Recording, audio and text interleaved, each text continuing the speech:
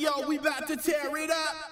Hey, yo. Break for break it down. This right here is how we do it. Break it down. It's the Breaking Atoms podcast. We break things down to the very last compound. My name is Sumit, aka the potty mouth of the South. And my name is Chris Mitchell, aka the actual factual. Yeah, man. Yeah, baby. How are you doing, man? I'm feeling like a diamond encrusted black man. That's how I feel today. A diamond encrusted black man. I mean, we said this to our guest. We were very excited about this one. Yeah. You had the foresight. The foresight, the sight beyond sight. Right? You had the sight beyond sight. You did that Thundercats thing, right? Come on. And you said to me, Sumit, it would be really good to get Pen and Pixel. And I did my thing. I did my fight. I did my little investigative reporting. Yeah, your little voodoo science. Yeah, I know. I found Sean, and he was like, "Yeah, absolutely." Come on. And it was just, sadly, I wanted to get Sean earlier, but because of just how much we've been booking people, and we just didn't have the time to get him on earlier, because it would have been great to get him earlier. The flex.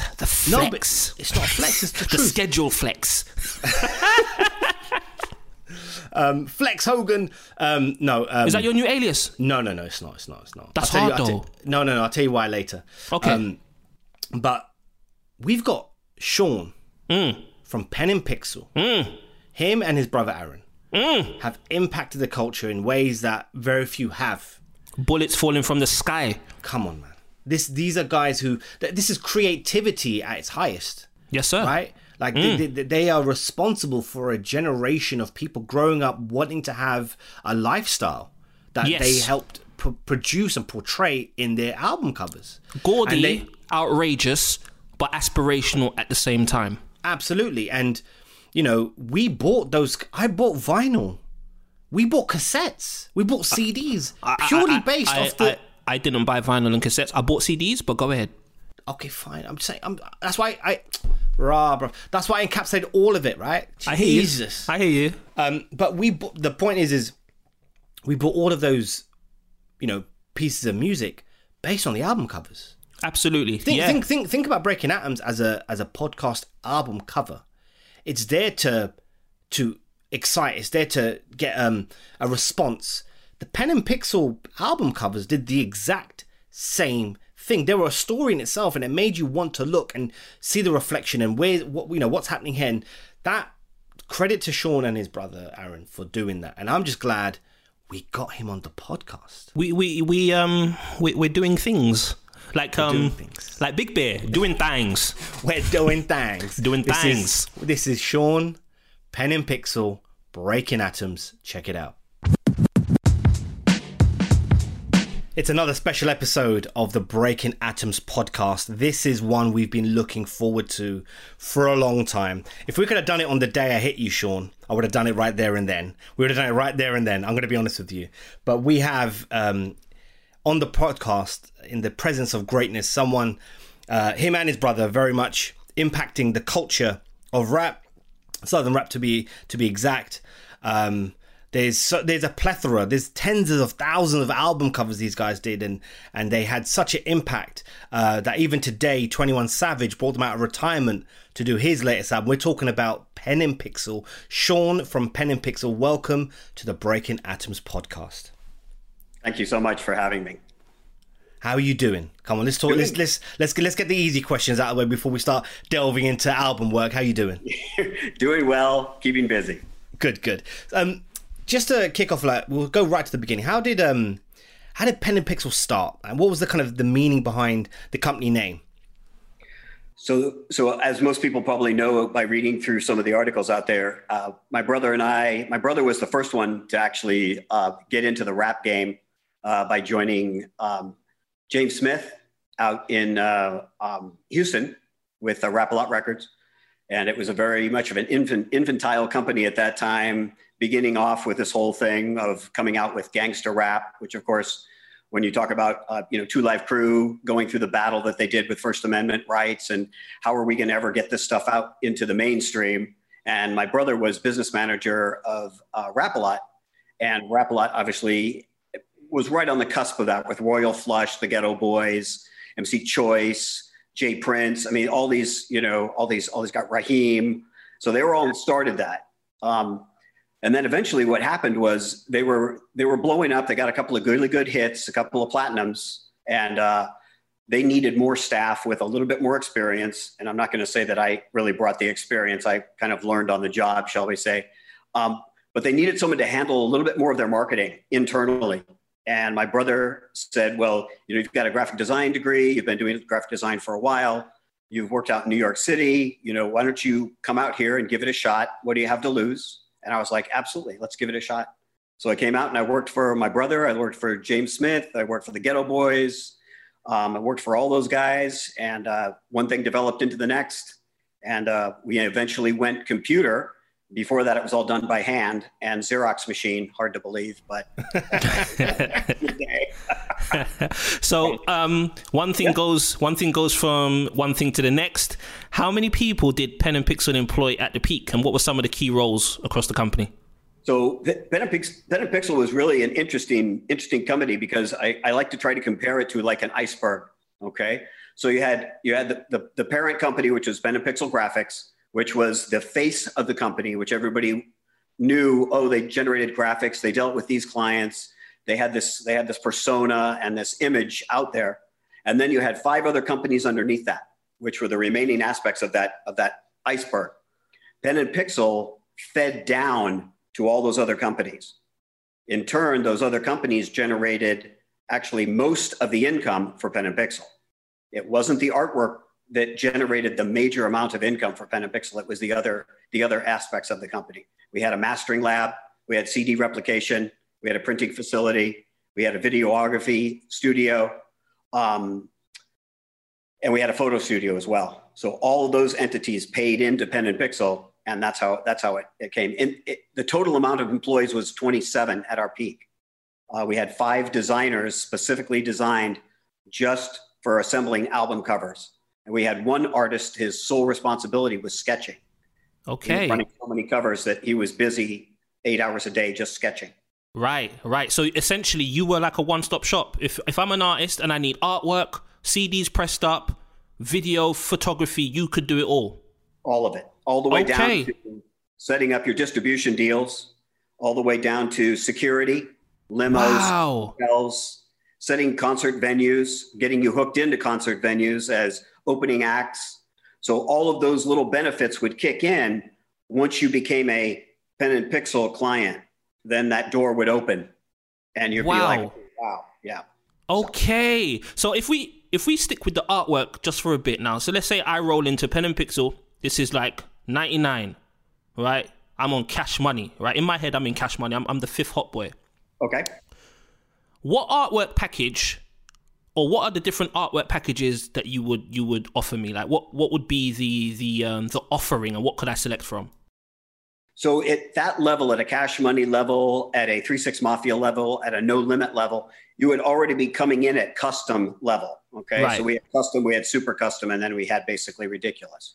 So you're coming in at a custom level. Custom level would get you probably 15 to 20 layers in Photoshop. It would get you the blinged out patented type. And it would get you, the photo shoot would be included in that. And then all of the other panels. So your main CD artwork, it would be a poster cover, 18 by 24, a poster cover, 24 by 36, your tray cover, and your internal panels, okay? If you wanted to add on to that, you could add on merchandising panels, you could add on flats, you could add on a whole nother sort of setup. But that's the level of artwork that you would start at. Okay, so you've just said, you mentioned the blinged out cover, right? So right. Are you saying to me, the artists that didn't have the blinged out covers didn't pay for the big package? Not necessarily. There are some artists that actually did not want that. They wanted something else. Okay. For example, if you look at Big Bear, which of course is a very famous, iconic one. So Big Bear, great guy and really easy to work with. And he came in with an idea and we just kept pushing it and pushing it and pushing it to the point of, he didn't want the blinged out text. I was like, well, let's keep with the theme of bears and let's make the text out of dripping honey. And he's like, of course. And I said, I've never done that before, but I'll certainly try. And that's how many of those covers developed, is by that trial and error type thing. And we worked on it and it worked out and he loved it. And that's the main thing. Yeah, iconic cover. Me and my friends actually have a WhatsApp group and it's called Big Bear Doing Things. Not things, thangs. Yeah, doing things. Sumit, over to you. What was the very first album cover you did? You mentioned it was like, you know, Xerox machine, but what was and kind of pressing it up in that way? What was the very first album cover you did? Okay, so that's always an interesting question because a lot of people perceive, again, because of the tip of the iceberg, that Pen and Pixel generated these high-end, very flamboyant, outlandish album covers, which we're known for today. But the foundation of that at the very beginning of Pen and Pixel was done by doing little Tejano covers and little Christian covers, and you know, Helvetica type over the top of Johnny Two-Tone playing his guitar. And we developed a system where we could generate 30 to 40 covers a day. And we would pack them onto one press sheet. And remember, it's all economy of scale. Correct? So you're paying me $100 to do your album cover. That's fine. Times 30, times 7 days a week. Jeez. Well, and we'd pack them together. We had templates. You would pick from 4 different or 5 different fonts. We'd put those fonts together and we'd send that stuff out by the thousands.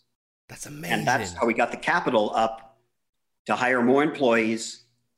And of course, we were also doing hip hop at that time too. So people would come to us and they'd be like, yeah, you know, I know that my last cover was kind of whack. Can you do something about that? And I'm like, well, yes, we can do something a little less whack than last time. But that's going to be an extra charge. So that's going to be extra $250. And that's how we kind of built it up. But the ones that were dead serious that came into us for special effects, because they saw what we had done on Going Out Like a Soldier, which was heavy special effects for its time, right? Willie D, they'd refer back to Willie D's cover. They're like, well, I want something like that. And I was like, well, we can do that. One of the first acts to ever come to us was Trinity Garden Cartel. Okay. And that cover, for someone that's learning Photoshop and that doesn't know anything about the power of the equipment or the restrictions of the hardware that we are working, learned a great deal on that cover. I saw that cover on the timeline just a few days ago, actually. Yeah, people are still talking about it to this day. So the Willie D cover, Going Out Like a Soldier, was that the turning point to that for you guys to be inundated with loads of requests? So that was the turning point. Yeah. Wow. Okay. Absolutely. So what was the album cover with the greatest number of layers? The interesting part, well, I mean, there's a couple of covers out there that don't look that monumental. I've done covers recently that are in excess of 158 layers, which is because I have the time now that I'm semi-retired.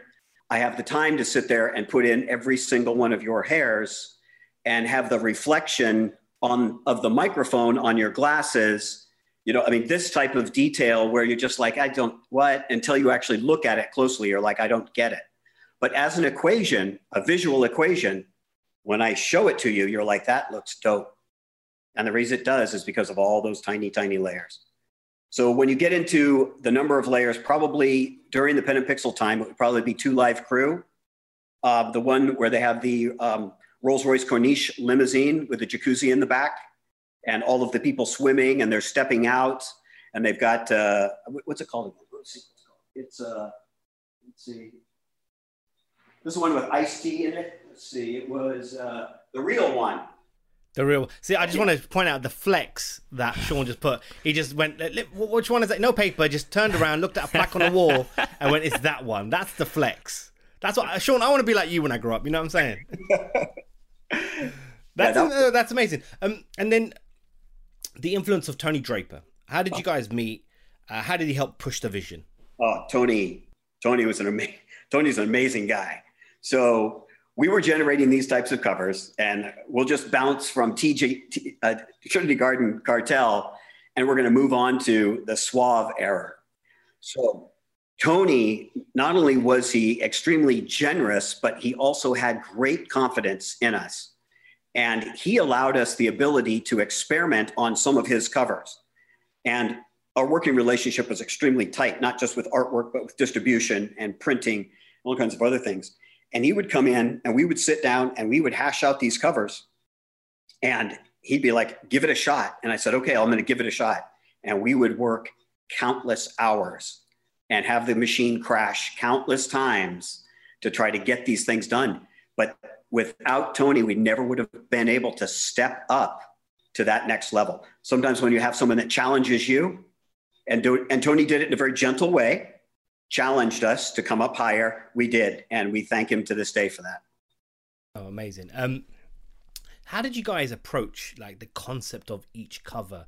And like, what was the most outlandish, crazy idea that came to you from an artist? Well, we had a lot of the artists came in with their ideas, and we simply would either jack them up further, or if the idea was weak, we would convince them that there were other avenues that we could go, especially, where there was a transition between Pen and Pixel doing extremely violent and gun-related and derogatory work. And we made a conscious shift, as well documented, to go into something else that would be even more attractive and less confrontational. So artists would come to us, they'd have this idea, and many of the early artists had very, very unique, crazy, intimate ideas of basically what the book for their album was going to be, the book cover, which is basically what an album cover is. It's to tell what's going to happen in the album. It's to give you that flavor. And we would take that and we would just push it just a little bit further every single time. And eventually we got into this style where we could do that perspective. We could have the girls on the cover. We could have the cars on the cover, but we wanted to set it up so when you looked at the cover, it wasn't just a flash in the pan and then you'd put it back in the rack. We developed a technique called spiraling. Okay, and that technique took us years to develop. But basically it was to control the eye of the viewer and to make them hold on to the actual CD artwork as long as possible. Because there was scientific evidence, the longer you held on to the CD, the more apt you were to buy it. Wow. It became possessive. Is that why I still look at the Chopper City cover to this day with the bullets coming from the sky? Like, that cover is crazy. It's a crazy cover. Crazy. And I believe every word BG says. He was telling the truth. He was running with his chopper. I love that guy. Love that guy. And here in the States, I mean, as you guys well know, I mean, over in Europe, I mean, I did a show out there in 2018 with Reebok, and I had a chance to meet a lot of French rappers and had a chance to talk with them about, you gangster rappers. And I tried to explain to them, I'm like, gangster rap out here in America is dead serious. When these guys are talking about walking around with AK-47s, they are not joking, and they will use them. Yeah, and, respect it. Big time. Yeah, respect it. Absolutely. How did you start working with Master P? So the Master P story is an interesting one. First of all, at the time that P came, was right before our heyday. We were just working our brains out. So I'm glad I didn't have a family back then, because I never would have seen them. So we were working 18 hours a day. And we were living at the office with cots, and we had a staff that was just as devoted. So we would bring in food. We were working on that many covers, and we were churning out that much work. When you're churning out that much work and working on that many covers, you don't pay a lot of attention to the politics behind the artists. And we had an artist come in called Trey 8, and he was a squirrely kind of guy and kind of hyper. And he was like, oh, I got this great idea for a cover. And we're like, oh, great, more ideas. And he's like, yeah, it's going to be right up Pen and Pixel's alley. It's going to be this ice cream truck, my face in the background, and this big explosion. And you're going to blow the ice cream man apart in a million pieces. I was like, that's a great idea. Let's do it. Let's go out. And so we found a school bus, the ice cream truck actually on that cover. It's a school bus? Yes. And we converted it to blue, put ice cream on it, because that's the only ice cream truck. We didn't have a time to go out and photograph an ice cream truck. So we used the school bus, which is pro, right? So Then we had a bunch of models. We had some staff members, and we had a bunch of other rappers who they'll model for us for anything. We got them on the cover, photographed them, and then ripped their faces apart, had them scream because they're very animated, put the skeleton in, blew it apart. We're like, great, and off that went. Well, about 2 weeks after the release of that, one of my head salespeople gets a call from a guy named Percy Miller. And he was, let's just say, agitated. And so she comes in to talk to me, and she's like, so we just got a call from Percy Miller, this Master P guy. He's a big guy, and he's really mad about the Trey 8 cover. And I was like, okay, I'm in the middle of 4 album covers right now. Just what is it? He wants me to change it. What's going on? He's like, well, he's going to come in and talk with us. And I said, okay, so I'm thinking next week. No, he was in the car, like in the parking lot. Yeah. And he comes in with his whole posse. And oh, wow. I have a question, though. Yeah. Did he have on camouflage that day? You know, I'm trying to think of what he was wearing. That's a great question, Chris. That's a great question. Yeah, I need the camouflage. I've got this picture in my head, and if he's not wearing camouflage, I'll be glasses, very disappointed. The camo, yeah. You know, it's hard to tell. I know that he had a bulletproof cap on. His cap was bulletproof. He had Kevlar lined in his cap, and he had a vest on underneath. I think it was a basketball jersey that he was wearing, or a some sort of sports jersey. And anytime somebody has a vest on, most of my clients had vests on. But anytime when you have a good like level 4, level 3 vest, it's about that thick. So when you hug the guy, I mean, it's like hugging a robot, right? So he walked in and he's already 6 foot, whatever he is, 5 or whatever. And he's got this vest on, and then his posse's behind him. And he's like, yeah, man, I need to speak to Sean. And I was like, oh, hey. And, you know, little me, I walk out, shake hands. He's like, we need to talk, dog. And I was like, okay. So I'm like, come into our VIP room. And Terry Janis, our head salesperson, came in. My brother came in. He's like, we got a problem. And I was like, okay. So he described the whole problem. He's like, well, the album cover was designed by Trey 8. You guys produced it, and it was a diss on me. And I was like, why is that? He goes, because I'm the ice cream man. And he showed me his albums that he had done at Funky Fat Graphics. And I was like, oh, so he used the album cover as a weapon against you. He's like, yeah. And I was like, oh, I'll tell you what, we'll take out the ice cream truck and we can re-release it. And he's like, I already took care of that problem, but yes, you can do that.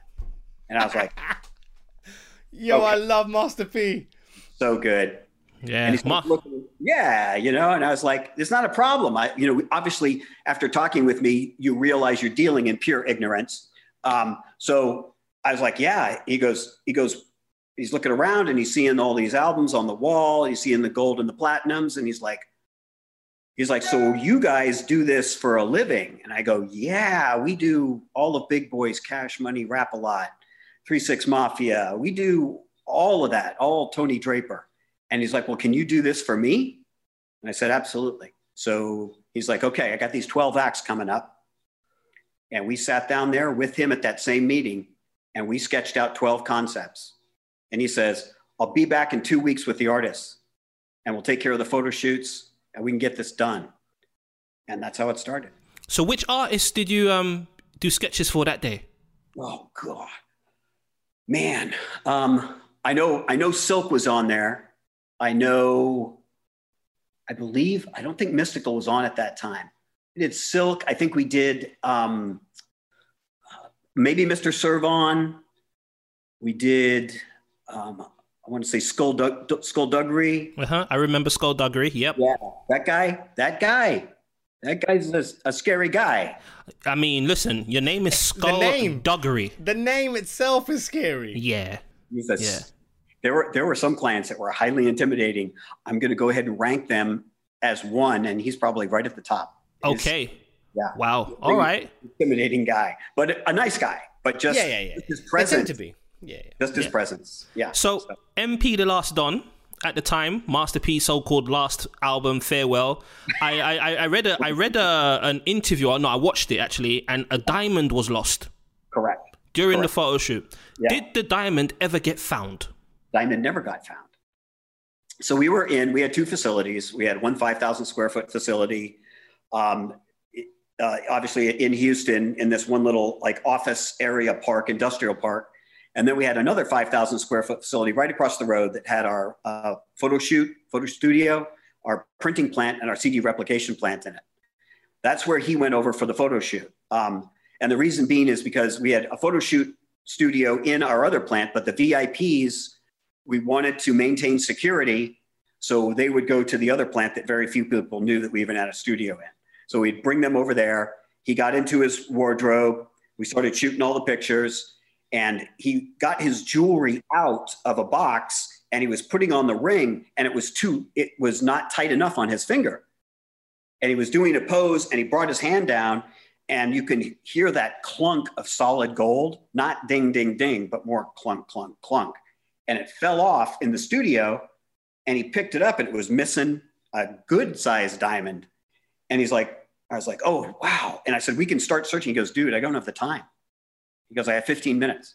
I go, I gotta go. And I was like, I'll tell you what, we'll put it back in Photoshop. You'll never know it. I said, we'll track that diamond down and find it. He goes, dog, don't worry about that, man. Not an issue. Let's do this thing. And that was it. And we swept that place. We did everything. Never found it. Yo, can you imagine that? That's the kind of wealth you have. Like, imagine you lose a diamond. No, yeah. I ain't got time to look for it. Look for it. I lost 20 pounds one time, and I was heated. Yeah. You know when you're behind the sofa trying to get a £5 or a couple of pounds. Yeah. If I find £5 in my shorts, it's a good day. Yeah, it's a bonus. Yeah. Right. You're like, somebody loves me. Yeah. God, man. So P's very, very methodical and very business-like. He handles the business like you would handle a business if you had products. So his products were his artists and the image of those artists. And he understood that if the image of the artist or the image of the product was correct, that the marketing aspect would take care of itself. And it did. And that's what made him so incredibly different than almost any other artist.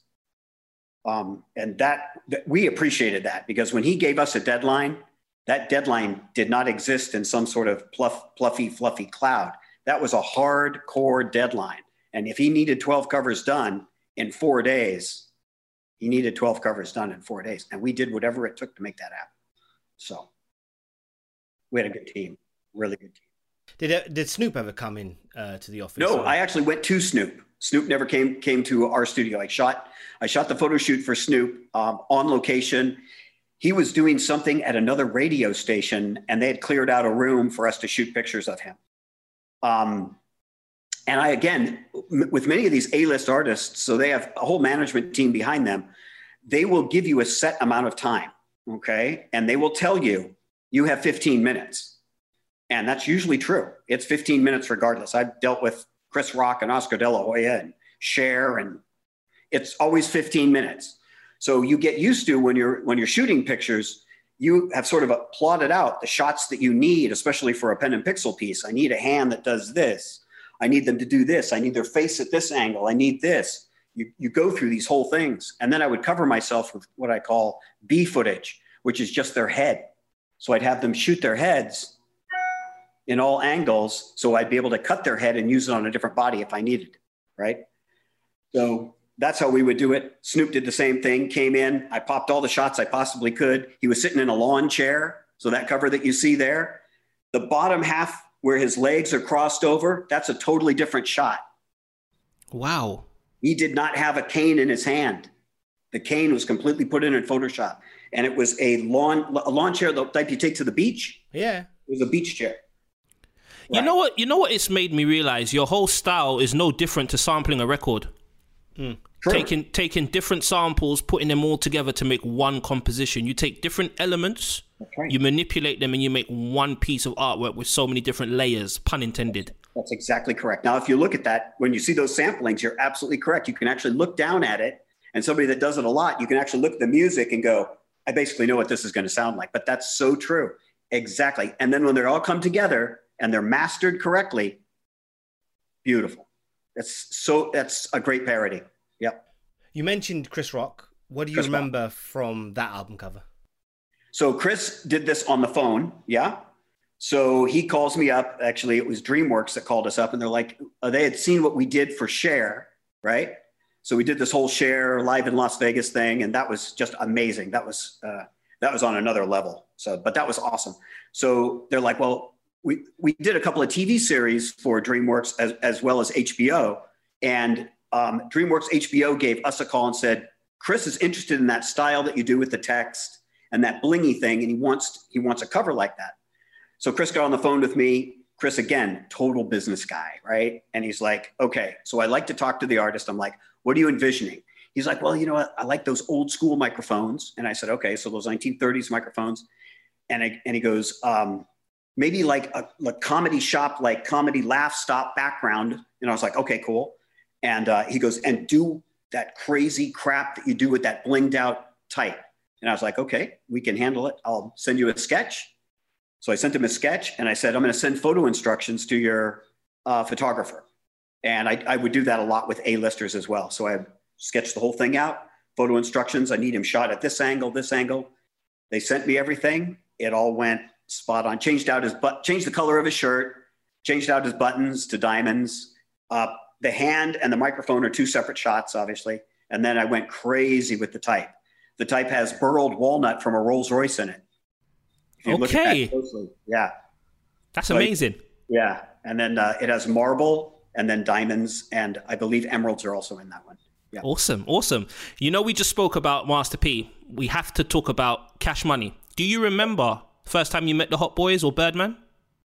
Yeah. So, so we were in a house at the time. So Pen and Pixel's growth was exponentially, it was 500% a year. So we would bounce from an apartment where we started on a dining room.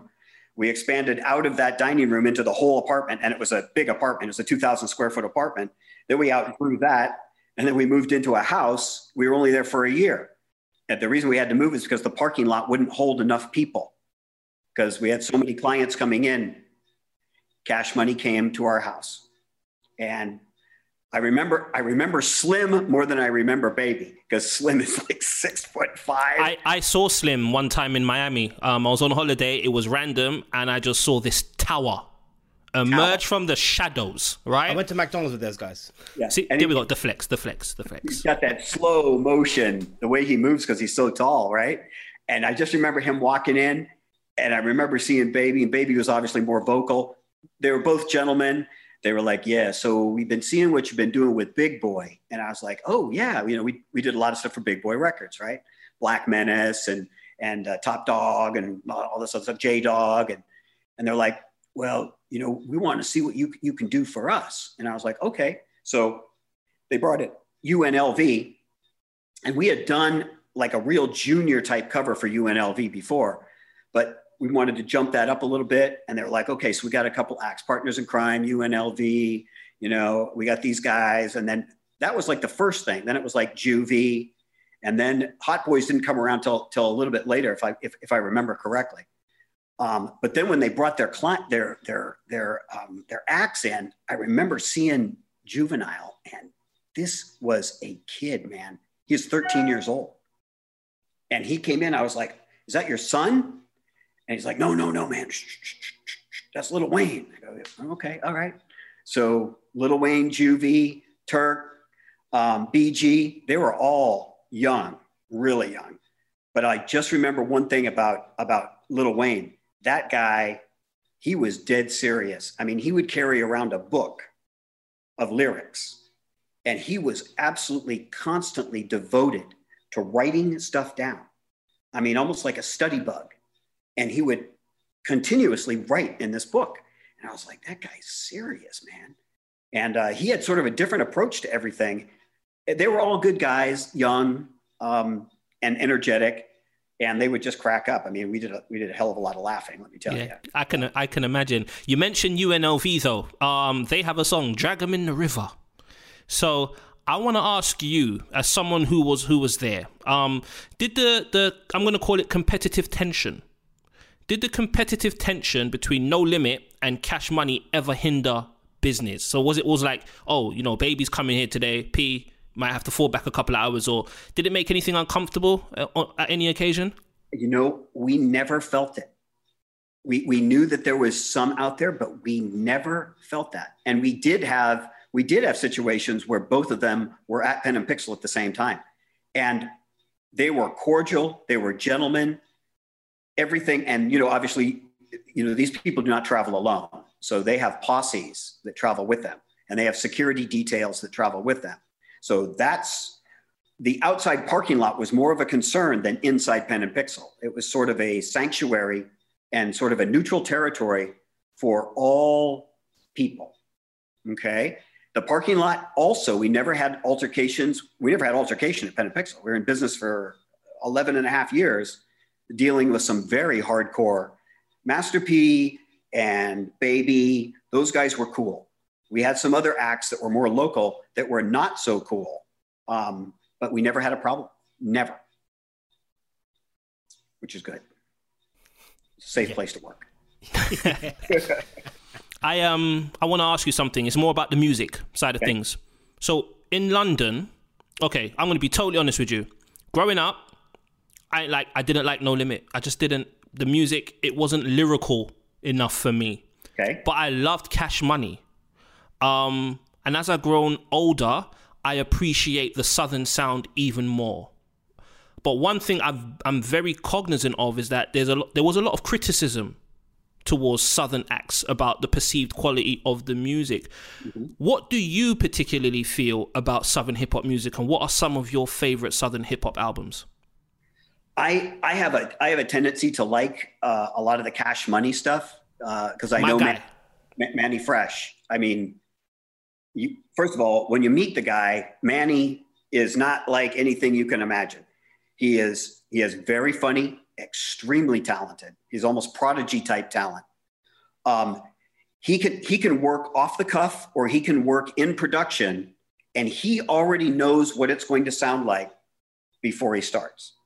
Right. So anyone that has that much experience that they can look at something, or they can hear your rap, he already knows what the lick is going to be. He's like, all right, I got it. Almost like a DJ Screw, where he can look at something and go, oh, you just wait until I get a hold of this.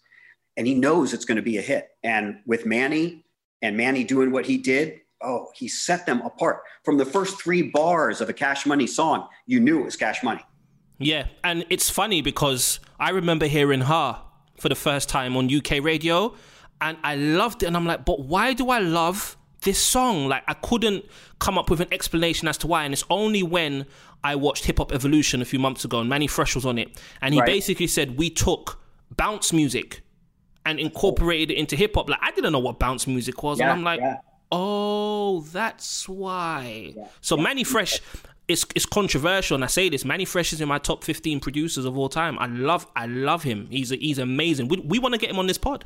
We've got to talk to Mannie.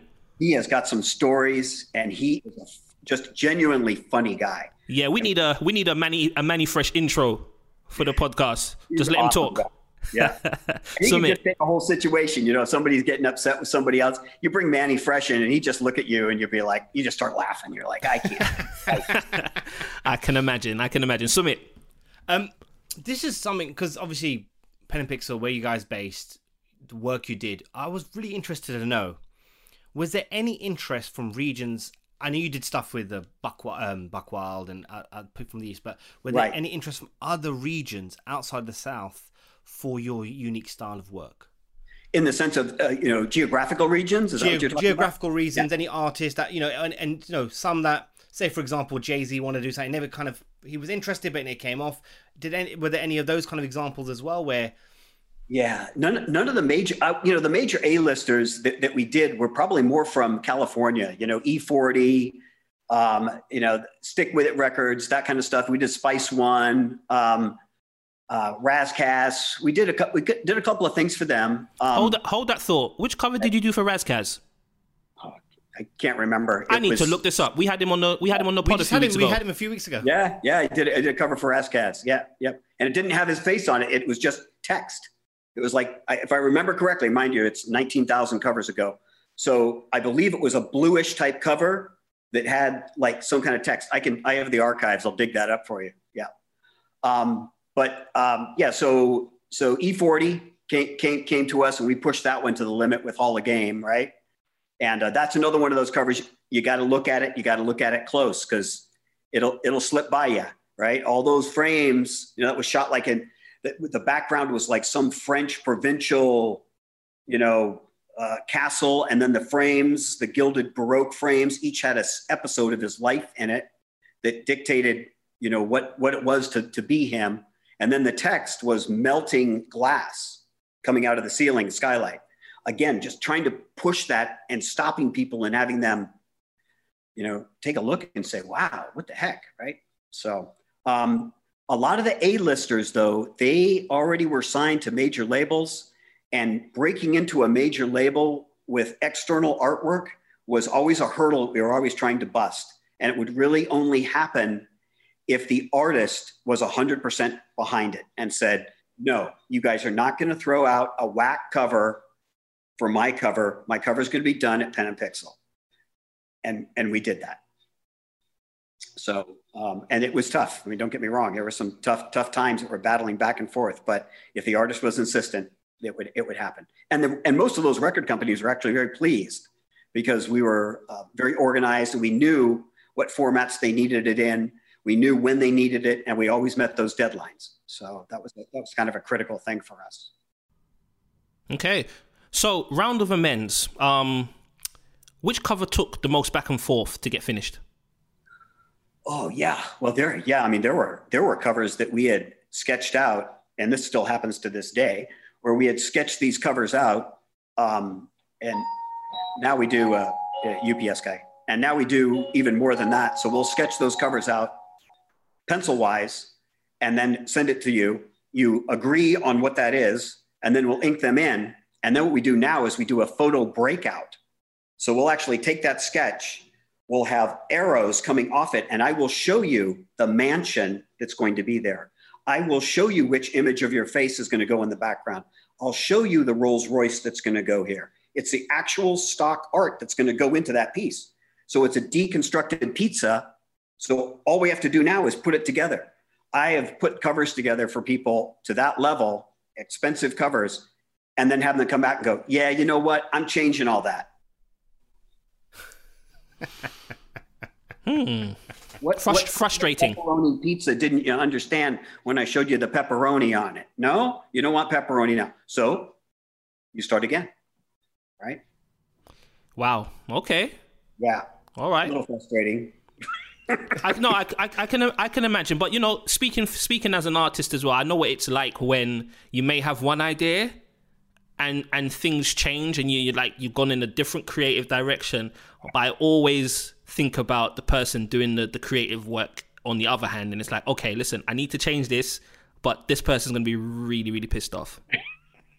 And you have to take that risk sometimes. Right? Yeah. And on the other hand, sometimes you go along with something not to offend the person, and it's not really what you want. So it's a very fine line to tread. And I totally get it. Totally get it. You know where I'm coming from. Yep. Yeah, I totally get it. You lose a little heart, you'll, But then with some of these guys, they would literally tell me, no, you need to take out the blue Chevrolet. And I was like, ignorant. Well, why would I need to take out that blue Chevrolet? And you need to take out the blue girl with the blue dress on. I'm like, why? Message received. I know what you mean. Mm-hmm. I go, what if I just change it to red? They're like, yeah, that's dope, dog. Do it. You know what I've realized in recent years? The influence of Pen and Pixel. Even after you closed, there were a few artists that really, I would say, took your style. Yeah. Let's just call it what it is. I saw a Beatnuts cover, Let's Get Dough. That was done in Pen and Pixel style. Sean Price, rest in peace. He did the Master P. Right. It was the Pen and Pixel style. There was even a wrestler, and I don't know if this came across your radar, Cody Rhodes. He's the son of Dusty Rhodes. Okay. So I'll send this to you afterwards. He had a Pen and Pixel style t-shirt. It had Cody in diamonds. And he was selling it. Now, he's the co-owner of the second biggest wrestling company in the US. Wow. Right? And he's the son of Dusty Rhodes. I'm sure you know. Dusty Rhodes, yeah, of course. I'm sure you know. How does it feel when you see your work can influence, but yet they haven't come to the source to get the source? Yeah, that I'll tell you, Nike did a series of T-shirts a couple of years ago, and it was another gentleman that took the style of Pen and Pixel, but they used the name Pen and Pixel. And in fact, they're still out there now. They're called Pen and Pixel Tees. And they went to another source. They did not come to me. And I was kind of disappointed in that, you know, it's not for the money aspect. Is if you're going to put Pen and Pixel's name on something, please make sure that the quality and make sure that we did it. You know, they have a quality standard, right? And that I think probably bothers me more than anything else is the least they could have done is talk to me. We could have worked out a deal. You know, I work out merchandising deals with people all the time. I did one for SSURS with the Gorillas in the Midst. You've seen that one. That's a Pen and Pixel cover, but they bought out the rights. We sketched it out, not a problem at all. Sold the artwork clean and free, and they sold tons and tons of T-shirts. And I was like, that's fine. That's the agreement. When people take the artwork, and I see a lot of this out there where people will take, you know, a $2 T-shirt, they take one of my covers, they put the cover on there, and now it's a $25 T-shirt. And I didn't, not only did my artist not get any of the money, I didn't get any money, right? I'm like, it's theft. It's, in my opinion, theft. No matter how you look at it, it's theft. So, but you can chase that all day long. And believe me, I've done a lot of legal chasing, and it's exhausting. Yeah, I can imagine. But I still do stuff now. I get commissioned to do stuff, probably 1 or 2 covers a month. And some of those covers I do, some of those covers I don't. But I still do the stuff now, but I take my time doing it now. And I think the quality is just from where I was before to where I am now. It's pretty good. Yeah, I would agree. Sticking, I'm not going to say sticking. I watched an interview where you said the closure of Pen and Pixel. Yes. It was a traumatic time. It was. For you. How have you come to terms with the closure of Pen and Pixel in its original form 20 years later? Like, what kind of memories do you have when you look back? Well, so Pen and Pixel, I mean, obviously when you have as many people working with you as we did, and it takes you that long to get those right people, right? So having 27 people working for you means you probably had 100 working for you at one time, meaning going through those people and finding the right people to fit into the company and that were trained and cross-trained, because that was a big process of how we kept Pen and Pixel running. And then having those people one by one having to say, listen, we gave them as much warning as possible. After 9/11, things dramatically changed. That was just a huge drop. So we told people at that time, we're like, listen, you guys need to start getting your resumes ready. You need to start getting ready to go off other places while we're still a little bit hot. You got some great skills. And we started getting rid of people. That was painful enough. We got down to the core operating staff, which consisted of about 7 or 8 people, which were those that we started with. And then we started telling them, listen, it's time for you to also get going. But the most memorable time was when there was no one left. And I had to walk into 2 5,000 square foot facilities and a sledgehammer in hand and break apart furniture and throw it into a dumpster the size of a semi-truck.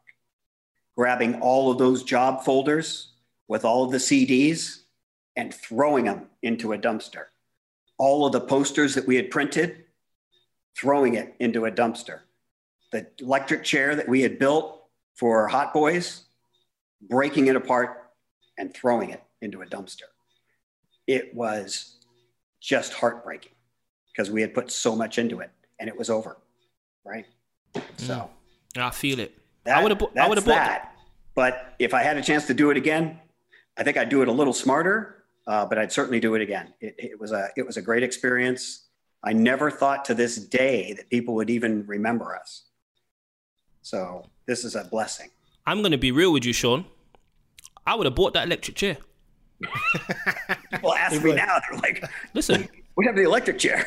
yo, I want the chair. Yeah. I want the chair. No, but your impact is, it's interesting you say that, but your impact certainly has gone a long way. And if we take it back to now or most recently, right. 21 Savage, Metro Boomin, Savage Mode 2. I mean, I'm pretty sure it went number one over there in the States because I saw it everywhere. It's number one over here. Right. So how did that come about, and how did it feel? Did you get that same juice? I know you say that you take your time now, but how did it feel to do kind of a hip hop cover in that vein where it's almost they want to pay homage, an ode to the classic? Right. So 21 Savage and Metro Boomin both are major fans of Pen and Pixel. So he had a birthday party a couple of months ago, and he had his team contact me to do some artwork for that birthday party. So I generated some artwork for that birthday party, sent him over the files. It was a last minute sort of thing, but he loved it. And that sort of kept the iron warm. And about 3 to 4 months ago, I got a call from his team, and they said, we're interested in doing a cover with you for his Metro Savage. It's going to be, mode 2. And I was like, okay, so, all right, what are you guys thinking? I talked with one of his people, and we started doing some sketches, sketched out just exactly the way I described it. So the primary sketch, that was approved. Secondary sketch, inked in, all the details, approved. Photo breakout. And this cover, the cover that you see out there has elements of the original cover. Right.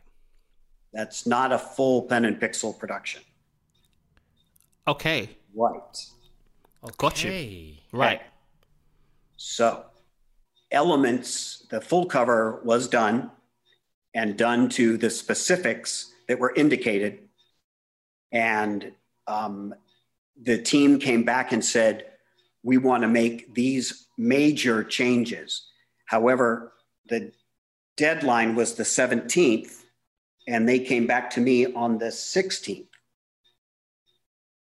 And I was like, but I got it done on the 14th because you had a major deadline for release on the 17th. They're like, yeah, well, we want to make these major changes. And I was like, wow, that is shocking to me after going through all of these details. And I said, well, my heart is not in that. I said, I can certainly do that for you. I said, I'll send you a new invoice, and we can move on to what your changes are going to be. And I never heard from them again. And I delivered my deliverables to them, and I never heard from them again. And then the next time I see the cover come out, I'm like, wow. So that's it. Oh, wow. I feel away. No, I do. That's not right. Nah. You can't move like that. I feel away. That's terrible. Because here I am, Sean, right? So a couple of weeks ago, I come up with the bright idea. I say, Sumit, we should speak to Pen and Pixel. Yeah. He's like, great idea. Then the 21 Savage cover came out. So there's me thinking, I'm Black Jesus. I said, look at my timing. Look at my timing. Oh. Come on. And then you tell me this. Yeah. I'm really sorry. I'm really sorry to hear that. That's terrible. Yeah, I was shocked. I was shocked to see it come out, obviously. And I was shocked to see that there were that many changes done to the cover. And I don't know if you're aware of this, but Pen and Pixel does not sell layered files. Just like your music, when you guys do the music and you master it, you flatten it down, that's it. You don't sell this track separately. I don't sell layered files. So the unfortunate part is they had to go back and dissect the covers that I gave them to create that cover.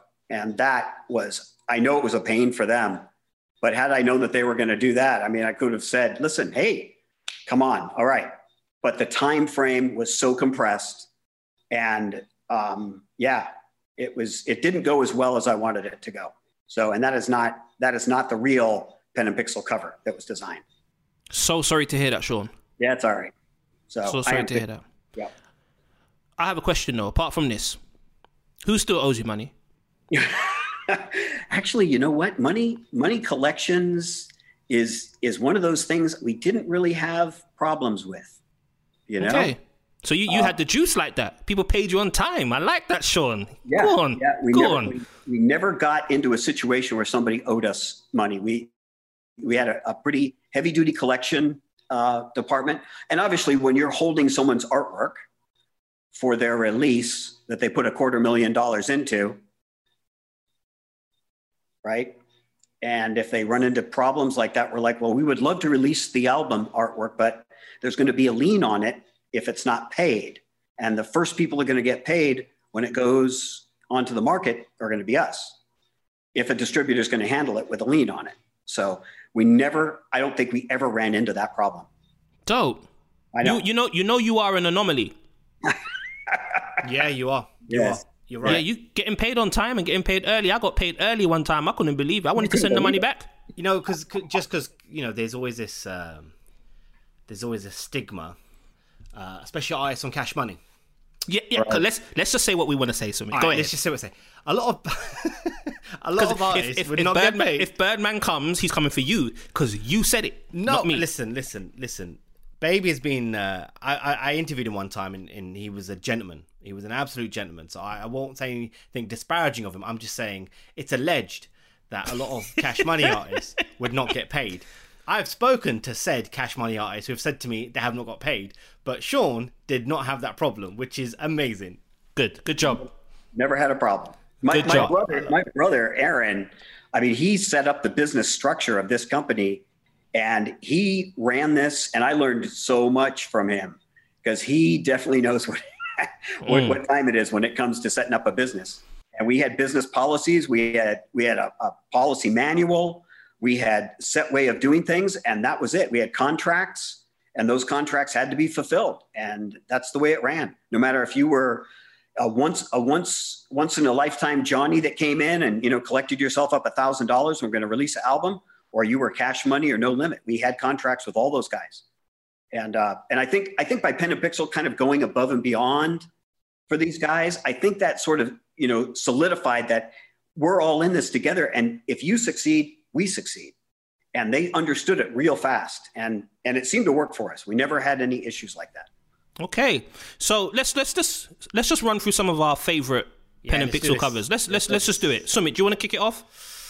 All right, I'll leave the Juvie one. Just throw some names out there. Okay. I remember them. I'm going to start. I mentioned it before. Go on. Chopper City, the original one, because the bullets falling from the sky. Again, right. I believe BG, every word. I love 400 Degrees. That's my favorite. No, is that my favorite sub? That's my favorite Cash Money album. Yeah. Full stop. ESG, Sail in the South. Okay. This man had is it a Cadillac? Correct. On the water. Correct. Madness. What else do I like? I like Teller, Peace of Mind. It's just simple. Swaggy. It's simple. It's like less is more in that respect. It's like the light coming from the ground. It's his name in the, I think it's engraved in the floor, and his finger, his pose. That pose with his two fingers. Yeah. That was my kitchen chair. No. Yeah. For real? Kitchen chair. Yep. And I laid down and I photographed it up there, and then the rest of the stuff's all special effects. And ESG, Sail in the South, he had the Cadillac. I got a ladder and climbed up on the roof of my garage and photographed him from that angle. That was the only way I could get that angle. You know what? It's a madman. It makes me really appreciate what you went through for your artists. And Yeah, I don't think that's celebrated enough. Like me personally, if I want some artwork and I see a man go up on a ladder, take my artwork, I say, first of all, if you fall off, I can't help you. Secondly, I appreciate it. Do you know what I mean? I really appreciate it. You need to do a Pen and Pixel book. Yeah. We're in the process of that. Good. Listen, I will pay. I want that for my coffee table. Okay. That's our ambition, is to make it a coffee table book. We're going to plan on doing it as a coffee table book. And I'm hoping that we're going to be able to put a magnifying glass in it that you would take out. Because reflections, that'd be amazing. The full page art, and you'd be able to sit there with a magnifying glass and look at all the things you never saw on a CD cover. Yeah, that's my ambition. Oh man, that's an incredible idea. Yeah, is that fun, right? Yeah. Covers though, I'm gonna go back to C Murder. No, not C Murder, Life or Death. That's a good cover. Yeah, great cover. Did you notice what he's sitting in? Did you guys notice what he's sitting in? It's an electric chair. Gravestones. He's sitting in gravestones. And he's got the bird on to the falcon, and then the snake that comes around his leg, and the snake is underneath in a puddle of blood. But those are actual gravestones from a real head gravestone markers. You guys went really deep and spiritual with that one, innit? We went crazy. Yeah. Jeez, but you know what? There's so many, man. The MJG one, were they in real spacesuits or was that like photoshopped? No, that was Photoshop. So those were astronaut space, and that was an interesting one because again, Tony Draper, he's like, go for it. I was like, all right, they're going to be upside down. You're aware of that. I'm putting one of these guys in an album cover upside down. He's like, yeah, go for it, sure. So we did. We grabbed the whole thing, and they're just headshots. Popped them in there, did Photoshop special effects around them, got that lens flare, and then put the title in the middle of the CD, right? I mean, this is different. I wanted to be able to do, and that again, because it's so different, it's so iconic. Yeah, nothing. Absolutely. Right? What is what's the album where the guys were parachuting on the bra? Okay, that's Sex Fiends. Sex Fiends. That's right. Mad. Leather bra, man. And I actually don't have that in archive. We had the archive transferred over to a large, like 6 terabyte archive. Because remember, all of the stuff for us, the early work, was backed up on DATs, digital audio tape. Yep. Then we went to CD, and we would back up every day onto these CDs. So we had hundreds of pounds of CDs, which had to be gone through and put onto one large hard drive.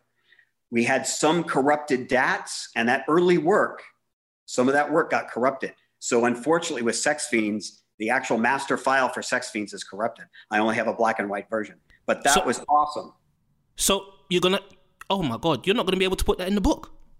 I'll put a black and white version in the book. Oh. So the bra was actually worn by one of our employees. Those are for real assets.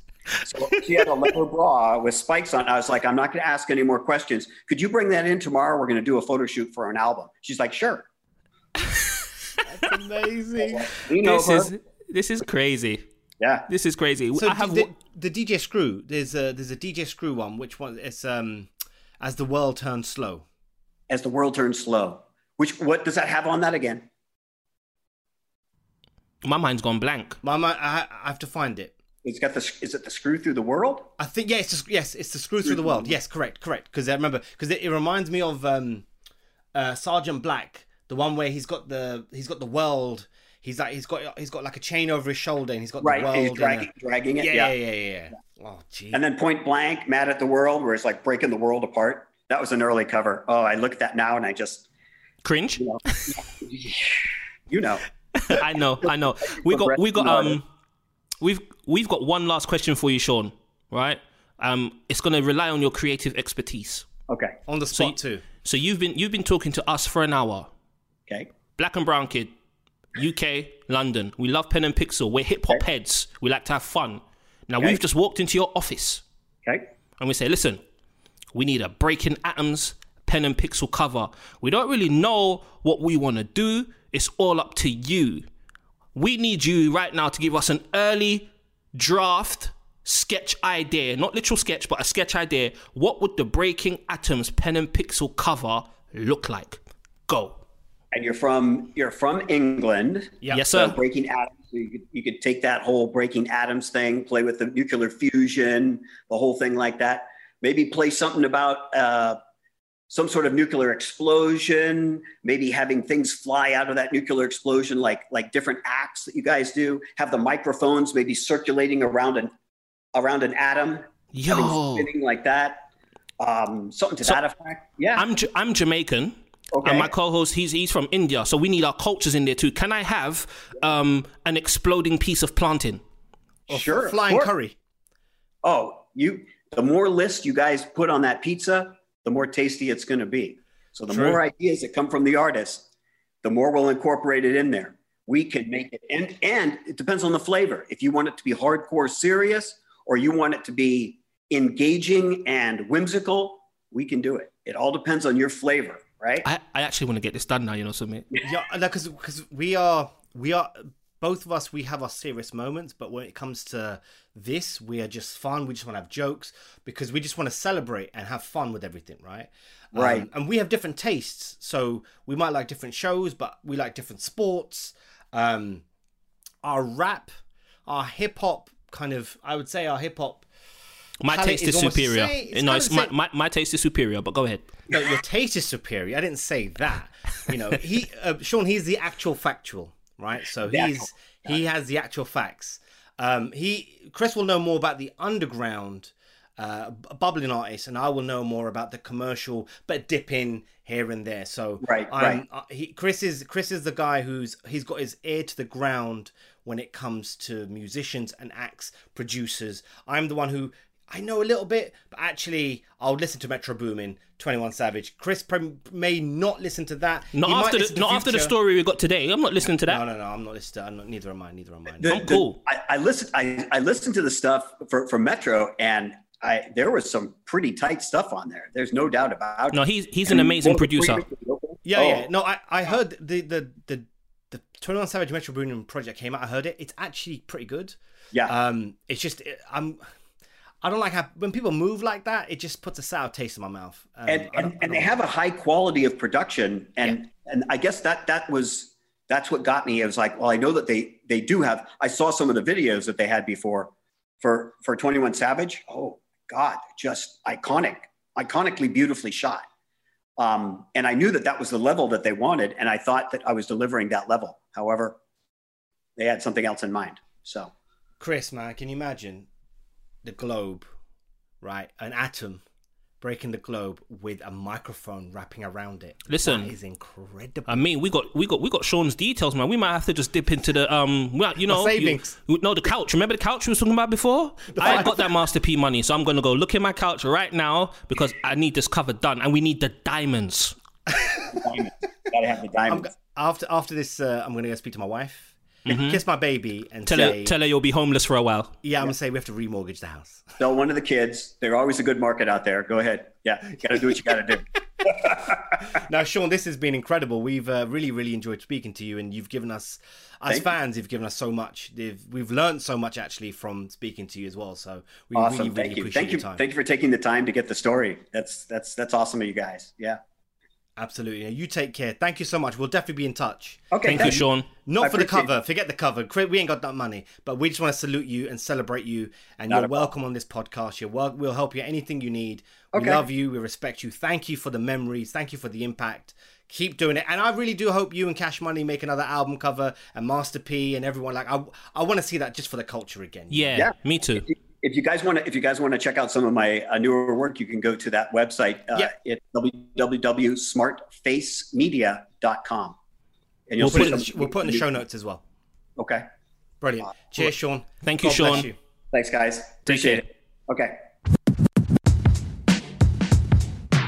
Well, there you go. That's I'm gonna go out there and say it's one of my favorite episodes I've done in recent times. You know.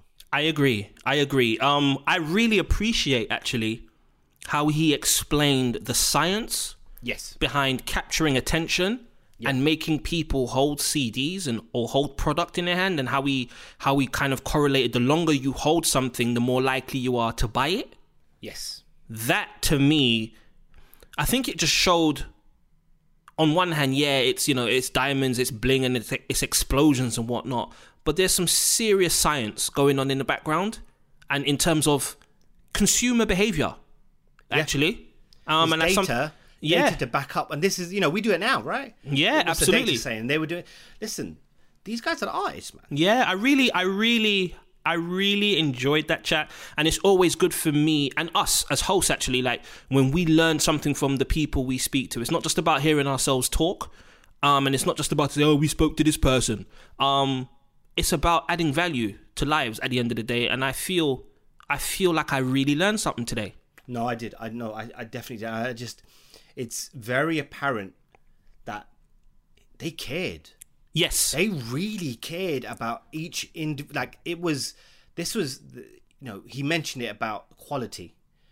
People are ripping off with t-shirts and things like that, but it's about there's quality in it.